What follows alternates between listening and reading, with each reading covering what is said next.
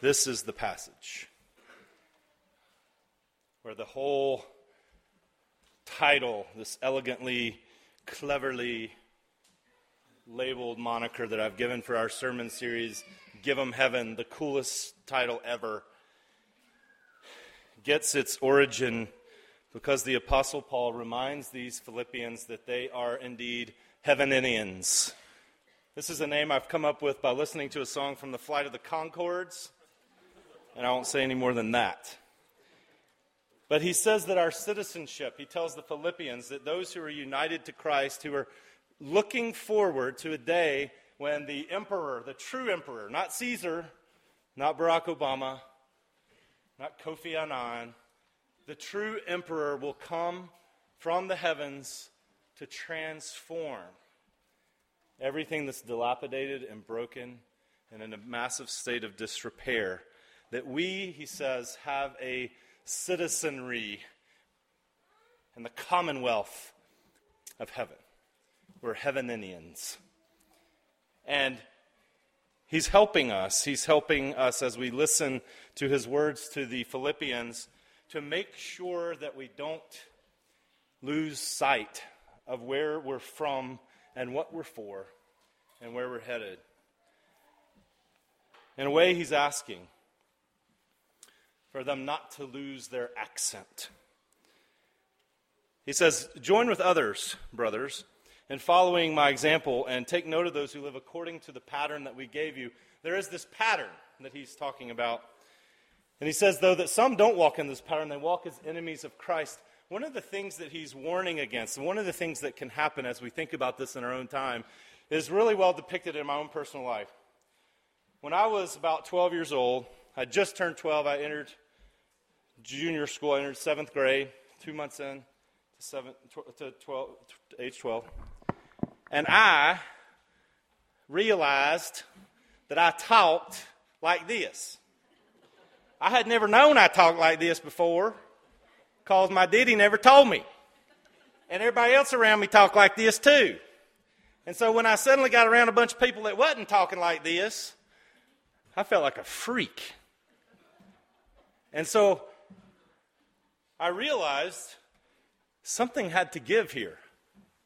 Because my melodious East Tennessee hiccent, I just made that word up, I like it. It wasn't working too good. It made me feel, and you don't need any help with this when you're a teenager anyway, extra self-conscious. And so I reckoned that I had to become like a newscaster who sounds like they are perfectly from nowhere. And I dropped the accent. And I adopted a new way of speaking consciously. I'm not proud of this, but I did it because I thought this was the way I can assimilate into this community, into this world I'm now inhabiting. I don't want to be a little off kilter. I want to be like them, so I need to drop the parts of me that don't fit. The apostle, I think, would say an enemy of the cross of Christ can find themselves easily when they're drinking a certain kind of water all the time, and they're listening to a certain kind of speech all the time, and they're breathing in a certain kind of cultural air all the time. They can start to kind of lose their heavenly accent, their Heaveninian way of speech, their way of action that should, in many ways, sound kind of ridiculous to people. It can get wearisome and tired. You don't want people to look at you and think you're a freak. It feels better sometimes to just kind of fit in. And if you're going to be a freak, you want to be a freak on your own terms. You want to be a cool freak, not a Jesus-y one. And so he is urging, look, I have set before you a pattern. I'm trying to follow it.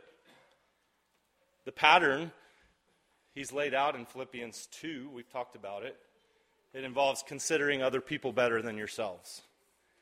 It involves letting the interest of other people and the interest of Jesus precede and overpower your own interests for yourself.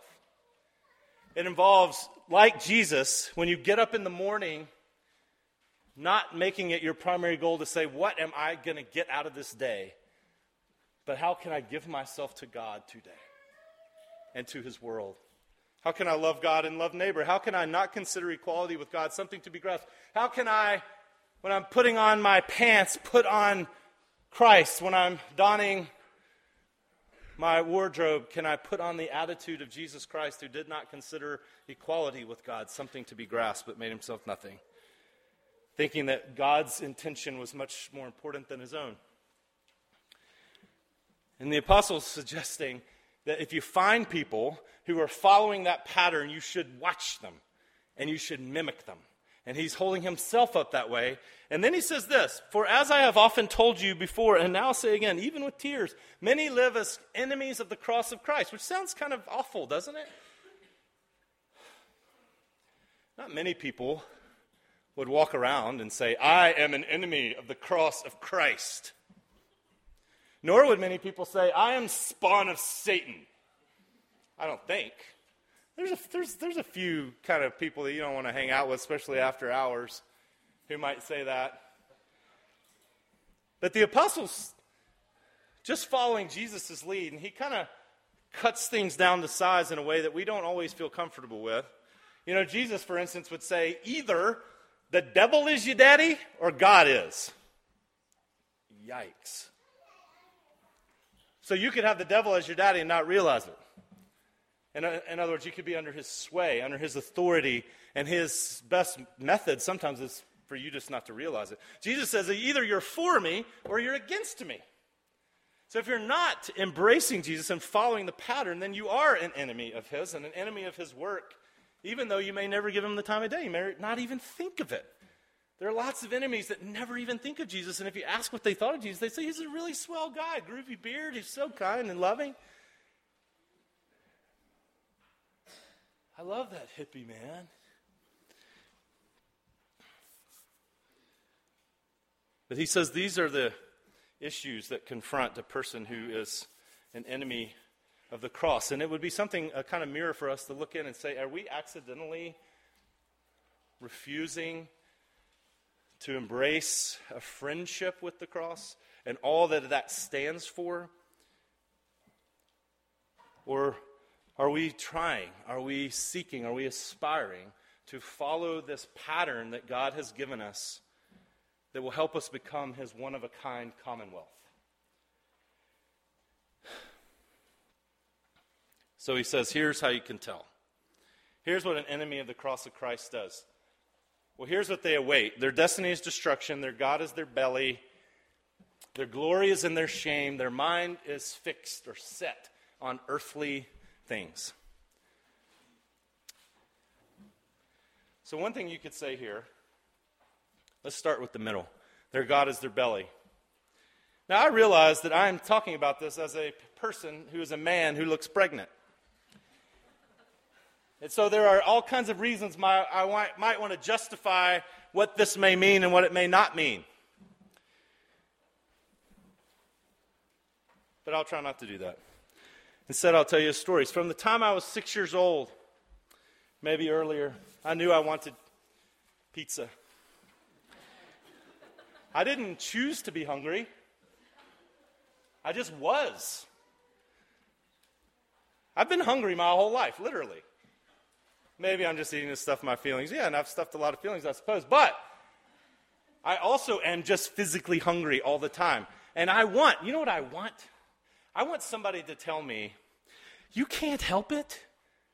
You were just born hungry. If you're born hungry, then you must eat and eat and eat. I want and like if a doctor can say, as I read in a book not too long ago, when his medical students say, people who are overweight, they just lack self-control. And he says, okay, let me tell you what. Don't eat for the next 24 hours. And then come back to class and tell me what it's like. And they come back to class, and they say, how'd you do? The professor asks them, how'd you do? They say, we couldn't make it, man. I felt awful. I was starving all the time. I couldn't focus. I couldn't concentrate. I couldn't do anything. I couldn't sleep. I had to eat. I gave in. He said, that's what some people feel like all the time. They're hungry. And I said, yeah, I can't help it. I'm just hungry. And the doctor said it was okay. He medicalized my affliction, my inappropriate relationships with another lover. Pizza and Santitos.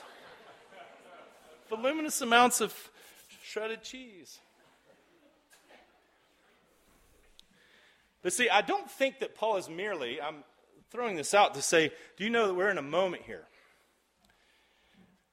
where we have come, and theologians would call this our anthropology.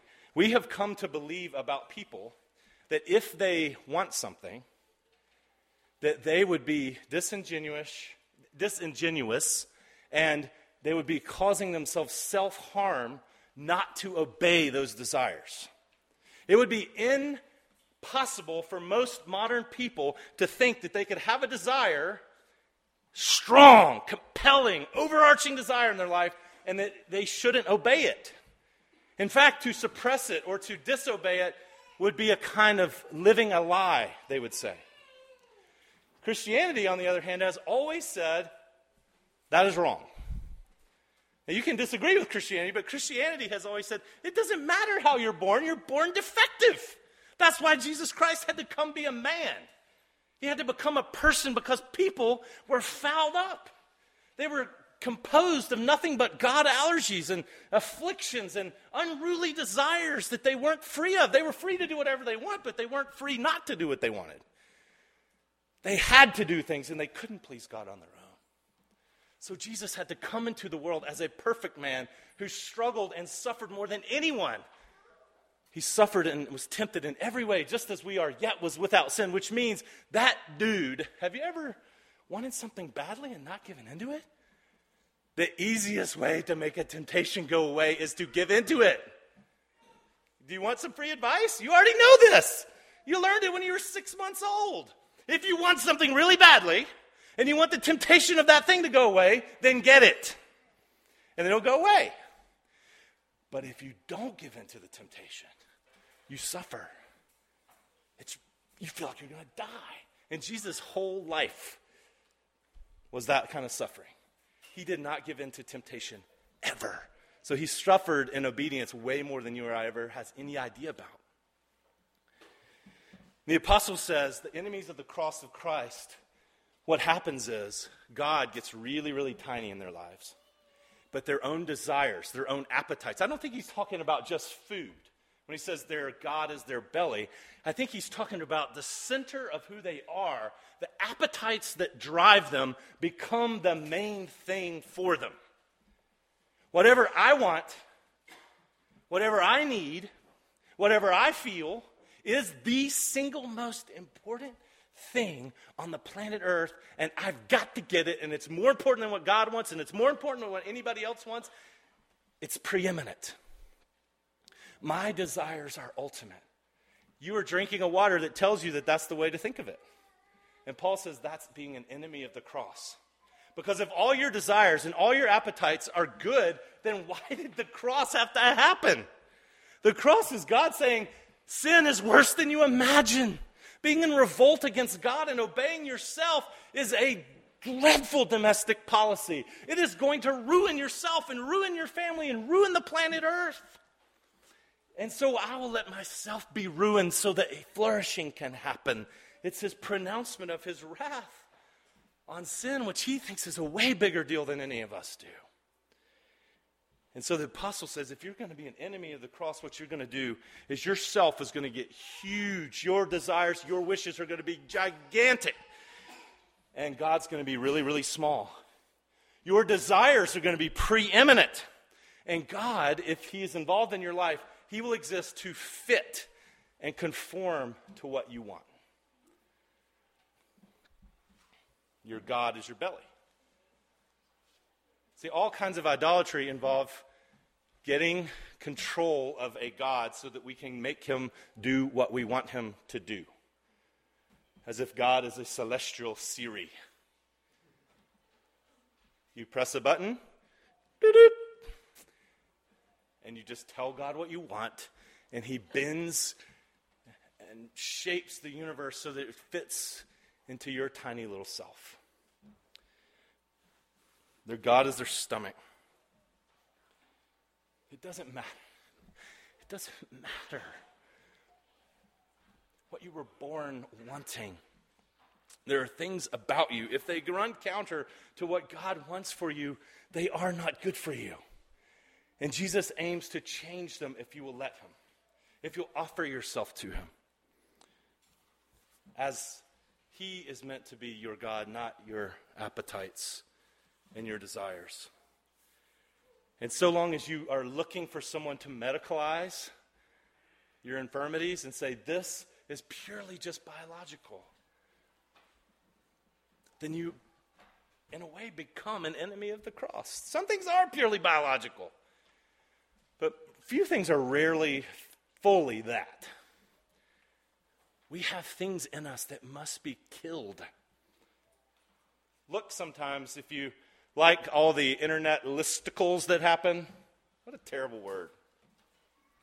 Listicles. 4 ways to improve your concentration.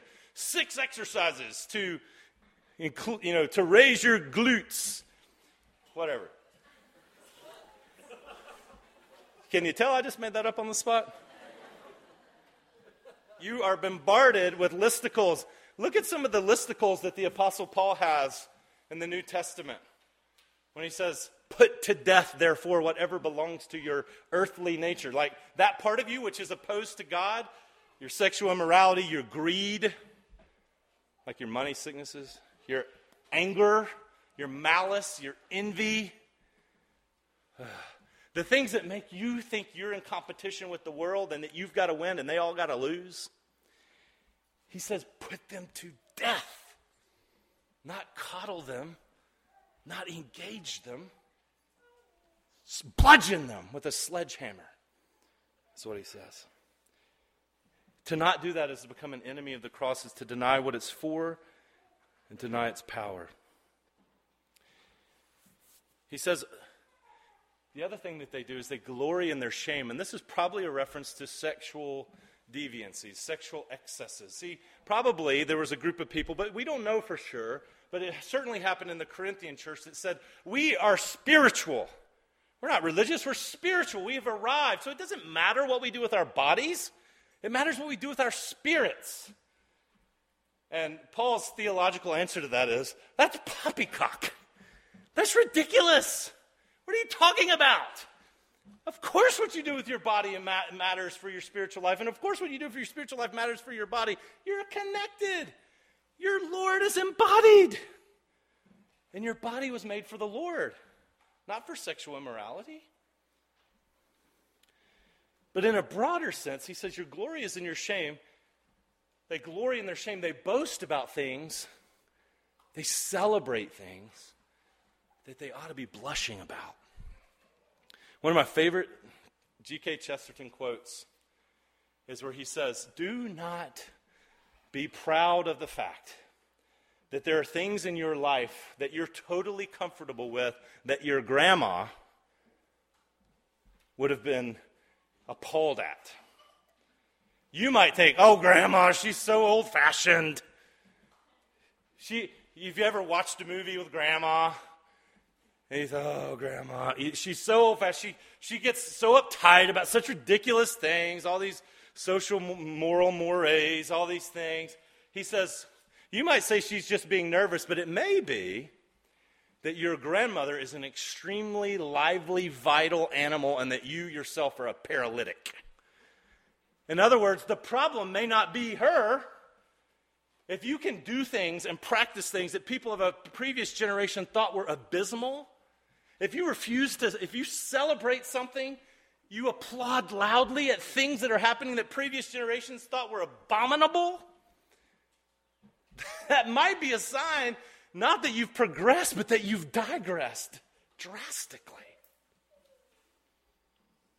But who knows? But Paul says they glory in their shame, and their end is destruction. Which is a polite way to end something, isn't it? Their end is destruction. And here's their problem. Their mind is fixed on earthly things. See, God's gotten so small. And they're only thinking about this life. And therefore, God's not in the picture. And they think in a way like in this show I saw when I was a younger fellow called Kids in the Hall. There was this game they would play, and they would be back from a distance, and they would say, I'm smashing your head. See, if you squint your eyes and get at a distance, you can actually, with your fingertips, smash another human being's head. You can try. You can smash the preacher's head if you want. Just squint your eyes, kids. Come on. But just from it, thank you, Jeannie. Does it work? Can you? Your hand's too close to your eye. You got it. But from the right perspective, you can make another person seem really, really small. When your mind is merely on earthly things, when you think of your citizenship or your identity as merely a Tennessean or a Georgian or an American, and merely that, or merely your identity is just who you're a part of, or what family you're in, or what job you do, and you don't think of yourself more broadly as part of a world that Jesus Christ has breathed into existence and is actively redeeming, and you're one with Him, it's kind of like trying to squish God's head. You've ruled Him out of the picture in your own mind. But it doesn't mean He's not there. Just because I say I'm smashing Clint's head and his daughters, that doesn't mean I did. And just because you think you're rooting God out of the picture, as so many people do, doesn't mean you are. He's still there. And Paul's saying, that's why you got to live according to this pattern. And he says all this stuff not with glee, but with tears. I say again, even with tears, that there are people who live as enemies of the cross. In other words, there are people who refuse the generosity of God. There are people who look at God saying, you are so sick with an ailment that you can't do anything about. I'm going to have to come in and I'm going to have to get punished for your rebellion so that you can become friends of mine. And people say, I don't want that. And it makes Paul weep. That also is a pattern to be followed.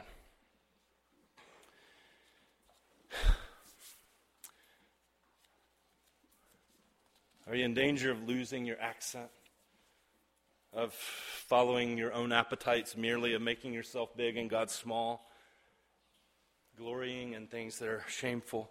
Listening to your own voice and not God's?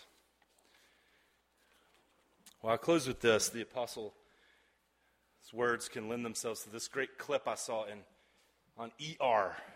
Now, I like to think ER just went off the air like a year ago, but I think it's probably been 20 years ago now. But there's this great scene where a man is in a bed, a hospital bed, and he's dying of cancer. And he's hooked up, and he's troubled. He's a doctor. He had given lethal injection for the state to a prisoner. And he tried doing it the first time, it didn't work, and he kept at it until finally he did give the lethal injection. And afterwards he found out that the man had been framed and that he had, in his mind, murdered an innocent man. He's now looking at the prospect of his own death. And a chaplain from the hospital comes in to talk to him, this young woman. And he says, I just feel so guilty. And she says, well, maybe you need another approach. Maybe your guilt has just been your reason for living. Maybe you need another reason to live. And he says, I don't want another reason. I don't want to go on. Can't you see? I've had it. I've got cancer. I've had enough. The only thing that's holding me back is that I'm afraid. What's going to happen to me next? And she says, well, what do you think is going to happen to you next? And he says, you tell me. Is atonement even possible?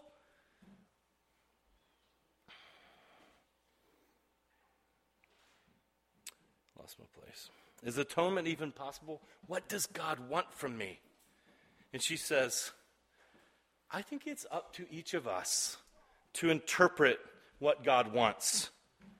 And he says, so you mean people can do anything? They can rape or kill or steal in the name of God and it's all fine? And she says, that's not what I'm saying. What are you saying then? Because all I'm hearing is some new age, God is love, one size fits all stuff. And I don't have time for that now. And she says, I understand. No, you don't understand, the man says. You don't understand. How could you possibly say that? Now, you listen to me. I need a real chaplain who believes in a real God, who believes in a real hell. And she answers, in her best counselor voice, I hear that you're frustrated, but you need to ask yourself. No, I don't need to ask myself, he says. I need answers, and all your questions and all your uncertainty are only making matters worse. And she says, I know you're upset. And he says, God, I need someone who will look me in the eye and tell me how to find forgiveness because I'm running out of time. I need a real chaplain who believes in a real God, who believes in real hell. I need someone who can look me in the eye and tell me how to get forgiveness because I'm running out of time. Heavenians, as citizens of heaven, aspiring to be friends of the cross who have been acted upon by God, you are the real chaplains to the world, who have a real God, who know that there is a real end coming of judgment. But for those who have surrendered their lives to Jesus Christ, who has taken judgment for them, they look forward to the emperor's return, where he is going to transform our lowly bodies. These desires that seem to eat our lunch that we can't change, and we have to say, Lord, have mercy on me, I've failed again. He will finally transform us so that we will be fully and completely like him. You're the real chaplains. You've got the real God who can avert real wrath by a very real Savior. Citizens of heaven, believe these things. Don't lose your accent. Go out into the world and show them where to find forgiveness, because their time is running out. Let's pray.